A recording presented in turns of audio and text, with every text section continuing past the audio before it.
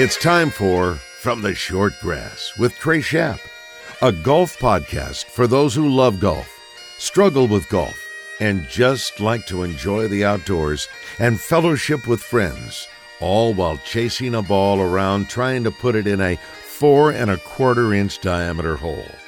From the Short Grass is brought to you by Stephens Incorporated, an independent financial services firm with the freedom to focus on what matters most. Blackman Auctions. For over 80 years, better auctions have always been Blackman Auctions. Beechwood Pinnacle Hotels. We partner with you to deliver high-yield results by managing, developing, and investing in top-quality hospitality assets. And now, from the Short Grass, here is your host, Trey Schapp.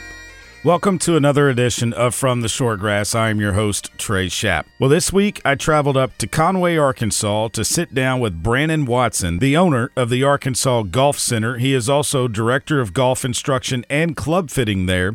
He's also a clinical instructor for the University of Central Arkansas Exercise and Sports Science. Now, Brannon has been a club fitter for quite some time, and he is being recognized for it as well. He was named to Golf Digest 100 Best Club Fitters every year since 2016. He was the 2019 Ping National Fitter of the Year. In 2018, he was inducted into the Callaway Hall of Fame for golf professionals, and he's a top 100 club fitter for Callaway, Mizuno, Titleist, and Ping. And he is a very good instructor as well. He's been named by Golf Digest as one of the best teachers in the state and one of the top 100 club fitters in the United States. He was named number 1 on Golf Digest's Best Golf Teacher in the State list in 2013 and has been in one of the 2 top spots on that list every year from 2013 to 2021. I think you will learn a lot about Brannon in this episode as we talk about how he got involved with golf and why he decided to go the teaching route instead of playing professionally. Blackman Auctions. Since 1938, better auctions have always been Blackman Auctions. You can find them on the web, blackmanauctions.com. Their full lineup of upcoming auctions is right there on their website. Go to their website, blackmanauctions.com, to find one of their upcoming auctions. We are back with more From the Short Grass after this. Stay with us. Traveling to Fayetteville to watch a game? Forgot to book a room for the night? Beechwood Pinnacle Hotel Group has you covered. Stay where the fans stay. Staybridge Suites is just south of Baum-Walker Stadium and is an all-suite hotel within walking distance of Baum-Walker, Bud Walton, and Razorback Stadium. Or you could stay at the Comfort Inn and Suites with newly remodeled rooms throughout the entire property. Find them on the web at bphotels.com. Beechwood Pinnacle Hotels. At Stephens, our philosophy is to invest every dollar as if it were our own, to seize opportunity, to anticipate rather than react, to deliver constant focus in an ever-changing world, and to pursue the objectives of our clients in order to help them reach their financial goals. A proven history of helping companies and individuals. Stephens, member NYSE, SIPC. This is Thomas Blackman with Blackman Auctions. You all know by now I'm not a good golfer, but my son loves the game and he and I have been playing more. I've got my score down to, I've quit playing a scramble on every hole. I'm using the bunker rake much less than I used to, and a lot of the time I hit my drives past the women's tee box. All of my success in golf can directly be tied to me listening to From the Short Grass. Without it, I would not be the golfer I am today. Trey, you owe me $20 for that. Trey knows golf, I know auctions. Come see us at blackmanauctions.com. Since 1938, better auctions are Blackman Auctions. Welcome back to this edition of From the Short Grass. On the tee, Brannon Watson. Brannon, thanks for joining me on From the Short Grass. Do you remember the first time you ever picked up a golf club and fell in love with the game? I think we all think we remember. I remember the time. I remember the driving range it was at, which was Mike Dunaway's old place here in Conway. But I can't say the exact first time I put a club in my hands. I can remember my dad had gotten into golf. He was playing out at Cadron Valley at the time, which has now become a 9-hole course. It still exists, but it's not the same course that it was. And I can remember that time is when I was 10 years old because I played my first tournament when I was 12. Now, I remember that, my first competition. But, you know, the first time you say put a golf club in my hands, I'm sure it was at the house. Now, I remember the first area that I hit golf balls at was at Mike Dunaway's driving range, which I ended up working for them and mowing the grass out there and picking golf balls. So speaking of Mike Dunaway, man, well, he could hit the golf ball. Yeah. I mean, I remember watching the old Mike Dunaway and his coach, whose name is eluding me right now, with the old black and white jumpsuit.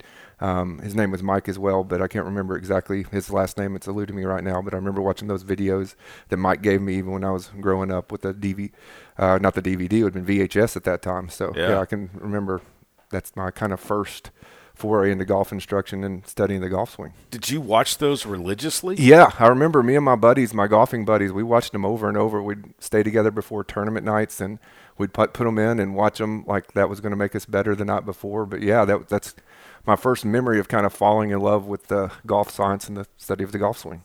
What have you learned about the golf swing? Oh, gosh. I oftentimes say I've probably learned more in the last year than I did the 16 before it, and I hope I'm able to say the same thing a year from now.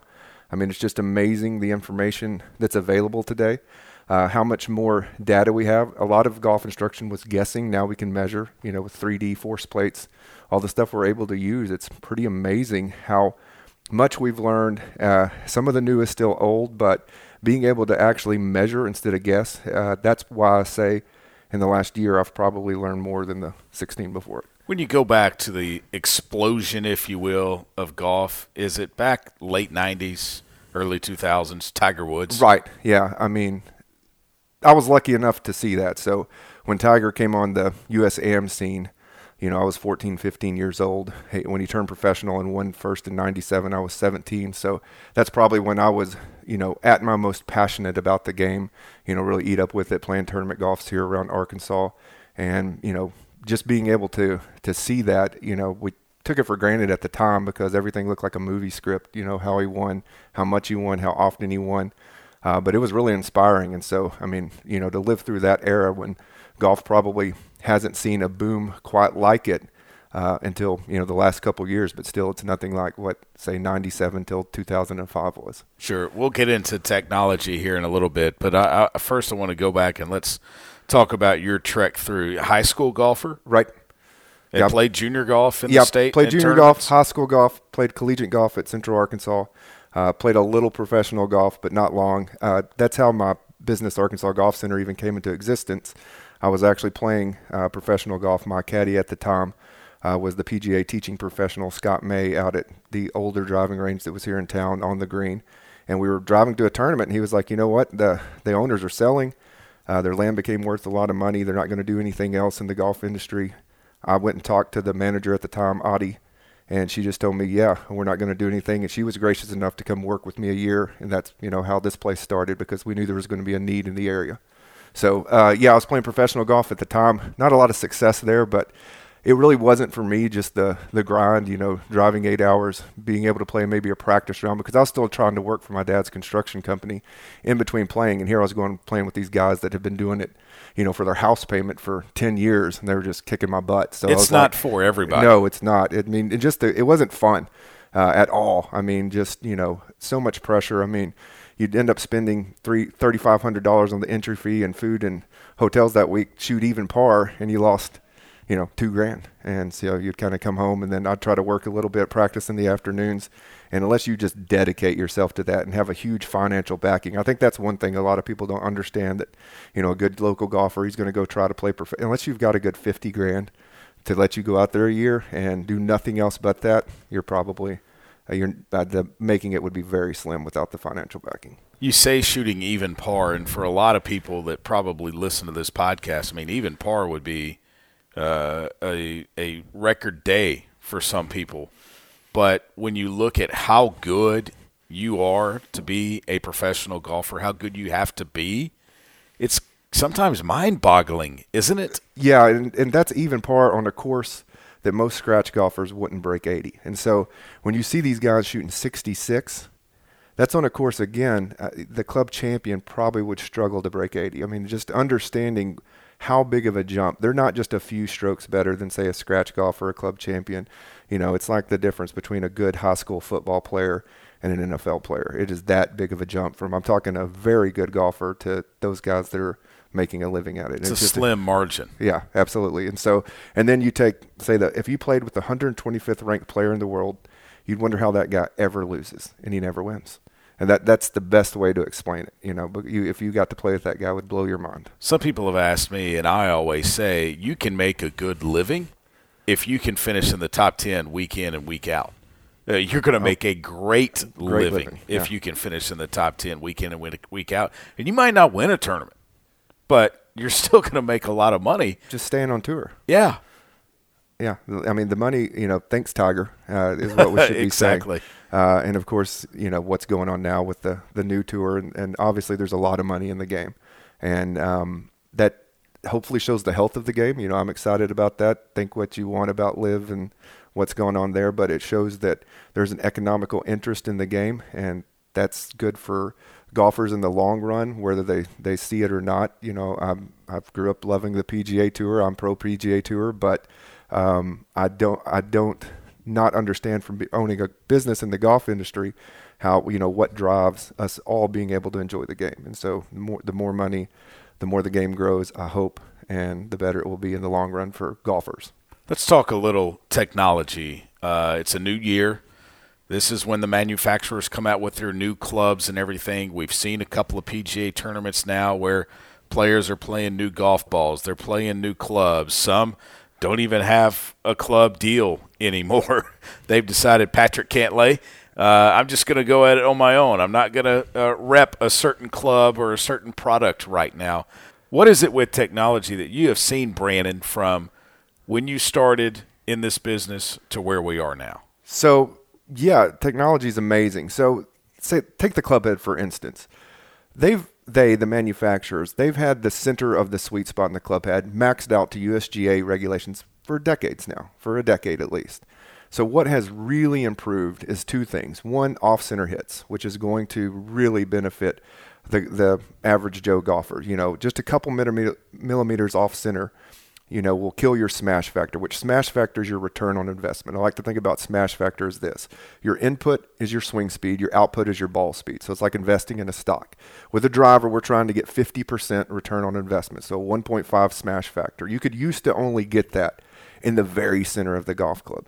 Now we're getting those top-end smash factors millimeters away from the center, all the way out to an inch or two, in some cases away from the center, especially if it's towards the toe of the golf club, which for physical reasons is actually going to create a faster shot because the toe is moving faster than the heel. So especially in that region where we should be missing, or most amateurs should be missing, the golf ball, which is away from the hosel, the golf clubs have gotten incredibly better. And then number two, it's the wealth of shafts and options we have now. Where 10 years ago, I could fit somebody to the best of available products, but it still was only with limited resources.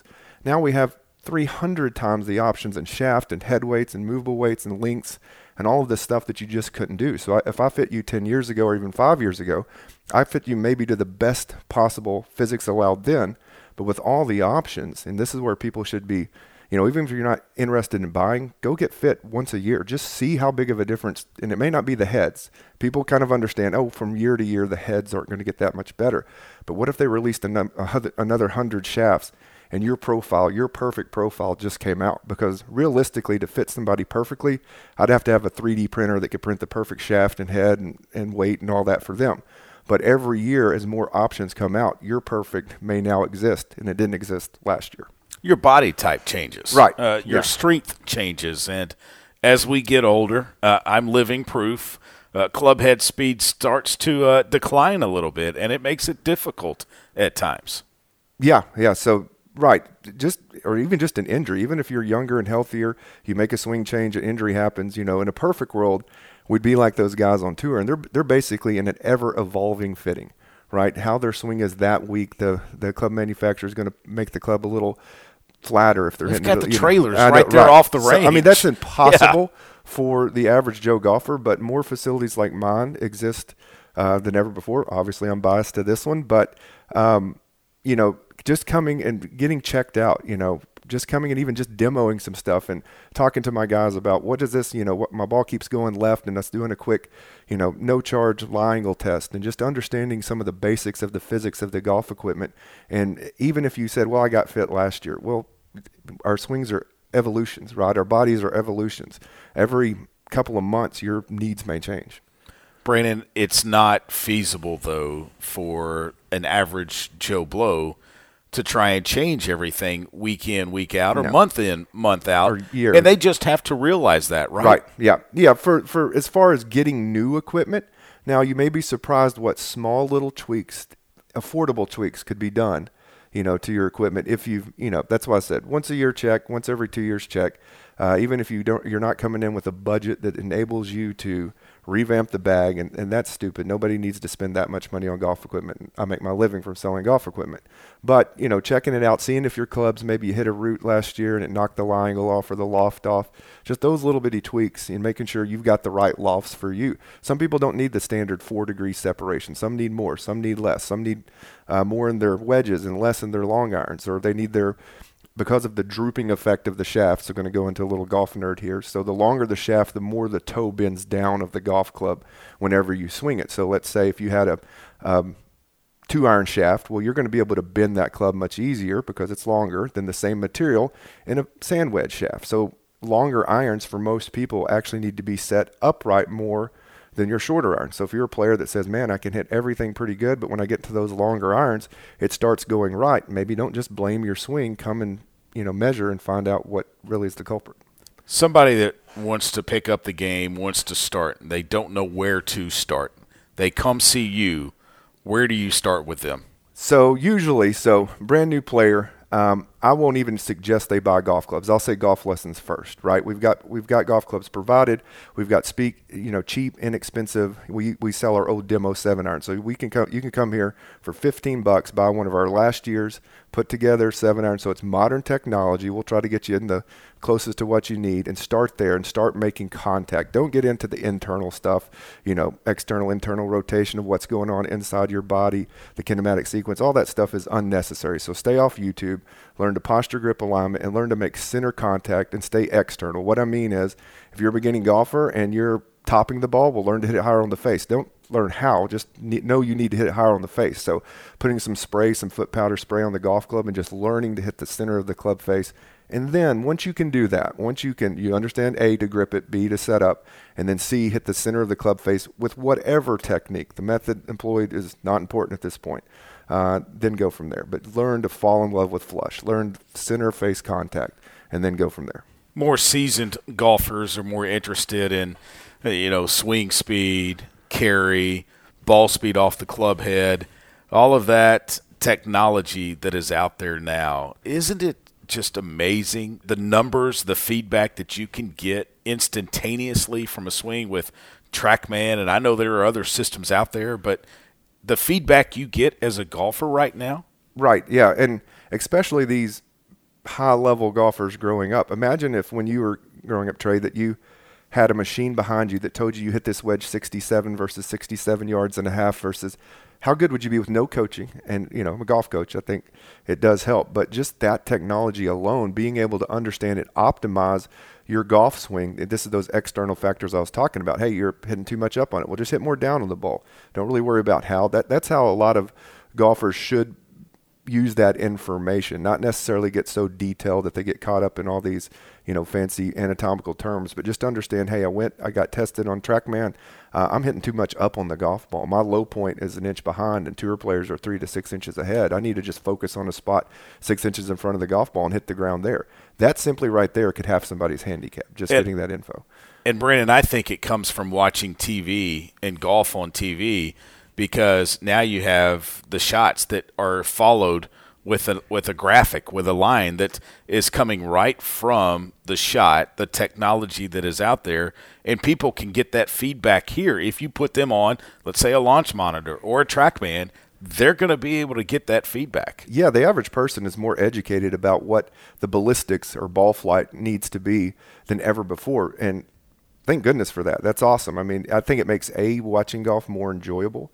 B, it makes them understand, the ball flight principles, and maybe helps the average guy understand, hey, I need to be hitting a little up on the driver, down on the irons. These things are getting explained. I can't imagine, that even being a conversation that a commentator would have 20 years ago, because it would have just flew over everybody's heads, right? And the fact that that's just normal everyday golf round stuff now, and people understand launch high, spin low, understand angle of attack and face point, and starting to understand a little bit of directional plane, which is the difference between your path and your face point. And there were some golf professionals 10 years ago that didn't understand that stuff. And the fact that that's becoming more layman's term to the golf industry and just, average golfers, I think it's great. I think it'll help the game. Short game, putting. How important is that with the game? It is very important. I mean, you've got to get the ball in the hole. Now, some recent studies from a guy named Mark Brody, who's the tour statistician, proximity to hole matters. Say if you're a tour player and you're at 12 feet, you're going to only make less than 40% of those putts. And if you're at 5 feet, that shoots up to well over 80%. But for the average golfer, putting is important. I would say, again, proximity to hole matters. I think people don't work on their distance putting enough. I mean, again, a tour player from 12 feet is going to make 32%. So what is the average amateur? I think it's like 15 to 17%. So even if you became a tour player putting, you're only going to make 30-something% from 12 feet. So after your second putt, you need way less than 12 feet. When you get closer to the hole, it's called the golden 8 feet, from like 10 to 2.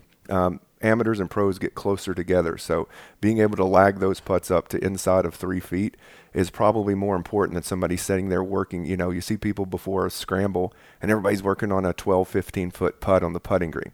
That's really a pointless thing to work on. You need to work on 40-footers and you need to work on 4-footers. So if you just work on those two lengths and you're really good at 40s and getting inside 4 feet and you're really good at 4-footers, well, then you're going to two-putt a lot. And then if you're good at 40s, you're not bad at 50s or 30s. And if you're good at 4s, you're not that bad at 5s or 3s. So, do you have special routines that you would like to see players do? Like, I know sometimes before I play in a tournament, I'll get out on a putting green and I'll go around the hole, just making short little putts and then increase it a little bit to maybe 4 feet, like you said, 5 feet. And if I miss one, then I start back over. Things like that, little routines that you can go through? Yeah, that's one of my favorite drills. So in the 4s that I like for my players to work on, we'll put 8 coins around a cup, and I want that cup to have some break. So basically, if you put one here and it's straight downhill, you'll put one opposite, and you'll have a straight uphill putt. Then you'll have a downhill left to right and a downhill right to left. Then you'll have a level right to left, a level left to right, and so on. So you've got these 8 putts that represent pretty much all you could see. And so I like for my players to be able to go around that.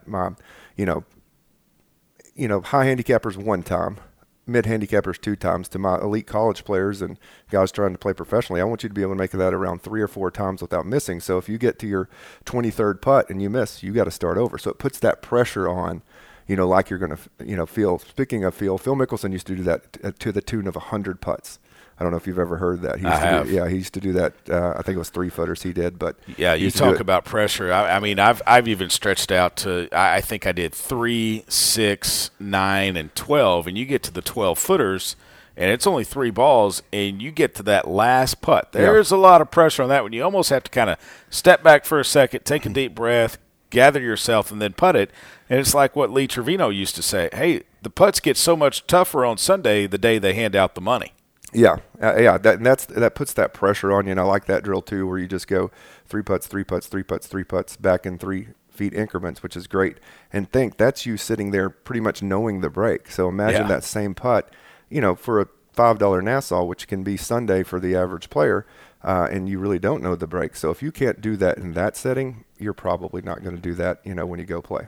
All right, favorite or best golf course you've ever played? Ooh. That's tough. I've played TPC Sawgrass, which I liked a lot. It was really good. What'd you make on 17? That's the question everybody always asks. It was in a junior tournament, so that's when they had kind of the top juniors. It wasn't a AJGA, it was a FCWT, Future Collegiate World Tour, and so I got to play it there. There's 2 courses there. Most people don't know that. There's the Valley course and then the Stadium course. So we played the Valley the first 2 days, and then they didn't let us play a practice round on the Stadium course, so that was the first time I had seen it.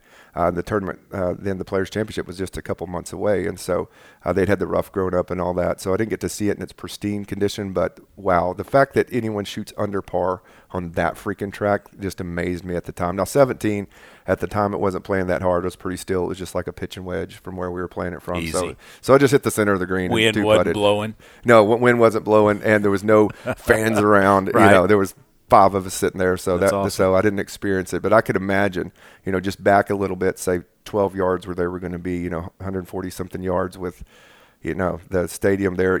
If that hole were, just surrounded by grass, everybody would birdie it and go on. But the fact that our minds is so weak, I'm going to put it like that the water just makes it that much harder. But it does. I mean, I was nervous over the shot. I can remember being, very, very nervous. And I probably hitting a shot I shouldn't. I drew the ball at the time. I kind of just set it out on that right bunker and just drew it back to the center of the green. That's Pete Dye for you, Yeah, though. I know. Yeah. It makes you think. It's great. And then 16 is just fantastic. Yeah. So I would say just the experience. That was the best course I'd played at the time. So just, the experience there, I've actually played Kapalua a couple weeks ago. It's, nice. I definitely wouldn't call it the best, but it's just a engineering marvel that they put that thing on the side of that volcano there, where the guys are at right now. And again, not easy. I mean, the fairways are wide, but the fact that they just light it up just humbles you. Yeah. It makes you it's realize humbling, how good they are too. All right. Fantasy foursome, you and 3 others, living or deceased, you could play a round of golf with. I definitely, it's cliche, but I'd throw Pops in there, my dad. Probably Jack Nicklaus, Tiger Woods. If I could, those 2 guys probably, and I know they influence so many, and that's, again, cliche to say, but, more than watching them hit golf shots, just listening to them and analyzing how they read the golf course, because their minds are different. So I think I could learn a lot that would help me help others in just how they thought about the genius and how they think about playing a golf course. That would be, fun for me to see. The stories you would hear. The stories you would hear, right. I always think about, how much we took for granted, the few times they were paired together, like in Jack's last U.S. Open. And just to be able to see that, I think that's something that's kind of lost on today's younger generation of golfers. Tiger is the legend, but you don't really think about the other legends of the game, right? He overshadows everyone, Ernie and all the other guys that would have been, even Phil Mickelson, there's no comparison. So it's just Tiger's the guy. He's the legend. If he tees off in the Masters one day, I wonder if they'll even have anybody hit with him. I mean, he's that big to the game because everything else is going to feel like a drop off from there. That's a good point. Good point. Brandon, great to be with you. Yep. And thanks for the time. Absolutely. With all the decisions you need to make about what to do in El Dorado, finding a place to stay is an easy one. The Haywood is uniquely positioned to make your stay one to treasure. Located in the historic Union Square district of El Dorado, the Haywood offers luxurious accommodations that feature contemporary, colorful rooms with high-quality bedding, comfortable baths with walk-in showers, and a spacious workspace with stylish plantation shutters that are unique additions to the stunning decor in a non-smoking environment. Make the Haywood your home away from home the next time you visit El Dorado. Strength is measured not by the number of accounts. Strength is placing value on relationships. It's having the vision and the guts to invest in growth. It's the commitment to responsibly manage your money. At Stephens, we believe that our strengths build success, not only for us, but for our clients. Stephens, member NYSE, SIPC. This is Thomas Blackman with Blackman Auctions. The economy is changing slowly but surely. The market is slowing down in a gradual slide. Not an emergency yet, the sky is not falling, but a change is coming. When times are good, auctions make buyers compete to buy at the highest market value. When the economy gets tough, auctions force buyers to make a purchase decision. Either way, auctions get the highest return for a seller and a strong deal for a buyer. With an experienced auction company, it's a simple process. Go to BlackmanAuctions.com for more information. Since 1938, better auctions are Blackman Auctions. Welcome back to this edition of From the Shortgrass. Hey, if you would like to go see Brandon Watson at the Arkansas Golf Center, he's located at 5150 John W. Allison Road in Conway, Arkansas. You can give them a call, 501-327-0171. Beechwood Pinnacle Hotels. When you need a place to stay, make sure it's a Beechwood Pinnacle Hotel managed property. How do you do that? Go to their website, bphotels.com. They have a full list of all of the hotel properties that they manage throughout the state of Arkansas. That'll do it for this edition of From the Shortgrass. I hope you learned something about the game of golf today. And I want you to remember this. The next time you're playing a round of golf and you find a ball mark on the green, fix it and a couple of more. And I hope to see you sometime soon from the Shortgrass. You've been listening to From the Shortgrass, a weekly podcast dedicated to the game of golf. This has been a presentation of the Buzz Radio Network.